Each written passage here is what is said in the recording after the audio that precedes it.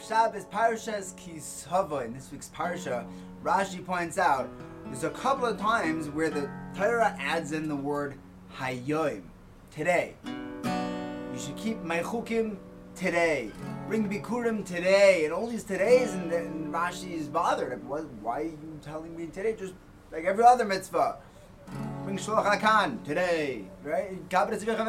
Today. What's with the todays? And it's not specific to these mitzvahs, I don't think.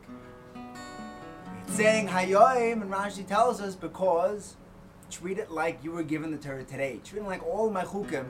Hashem says, my chukim are given to you today. Today is a fresh day. Today is a fresh challenge, and it's as if you're standing on Matan Torah today.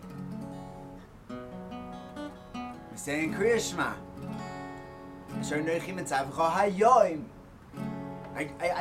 Every morning we wake up and Hashem says, I'm giving you a job today.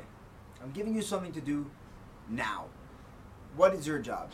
And the truth is, life can be very overwhelming. When you break it down, you realize that my job now is Hayoim. I have the next 16, 18, 20 hours to deal with before I go back to sleep, depending on how much sleep you get. And that is my chart. I have a mission for this. What am I going to do about it? How am I going to accomplish this mission? What grade am I going to get on today's test? How proud am I going to make my father today? That's really how we should wake up every morning. There's a mice with the Slonim Rebbe, the Alto Slonim Rebbe. He was in an inn, and he sees a yid that's glowing. And the Rebbes, they had these eyes; they were able to see. They were able to see when someone was special. And he went over to the yid and said, "I can see there's something special about you. What is it? Well, what do you do? What's your schus?" The yid says, "Tell you the truth. I'm a pasher yid. I'm a shoemaker." Okay, so like, do you learn? He says, "I barely learn. I come to shul, but I make it to Shema. I kind of, mumble along with people. I don't really know what I'm saying. I kind of get the means at the right time. I say Shema, but even once I'm in V'ahavto, I kind of get lost. I never had a real education. I'm an Amar, it's Gomer." So the Rebbe looks at him and he says, "That must be something." And the guy says, "I'm telling you, it's nothing." And he's confused because he sees there's something special about him. He says, "Okay, well, it's nice to meet you." He starts walking away.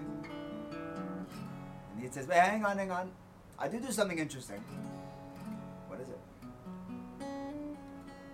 He says, "Every night when I go to sleep, I don't know how to say the whole Kriya Shema Lamita, but I sit at the edge of my bed."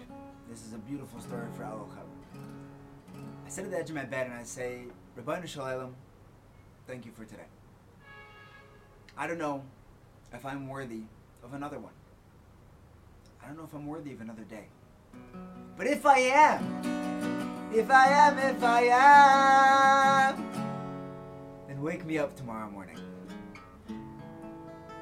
If there's more for me to do in this world, then wake me up tomorrow." And then I wake up in the morning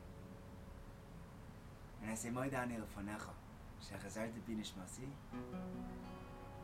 bechemla, Rabba emunah secha." What does it mean, Rabba emunah secha? How much is your emunah? You believe in me so much that you gave me another day. You believe that I can make it a valuable day. I can make it a day that's worth living. And the Rebbe understood. This is why this man glowed. And we all be zeicha to live a life of hayoim, to be able to use the past to generate our future, our present, and we should use everything that we have right now to build days that make Hashem proud.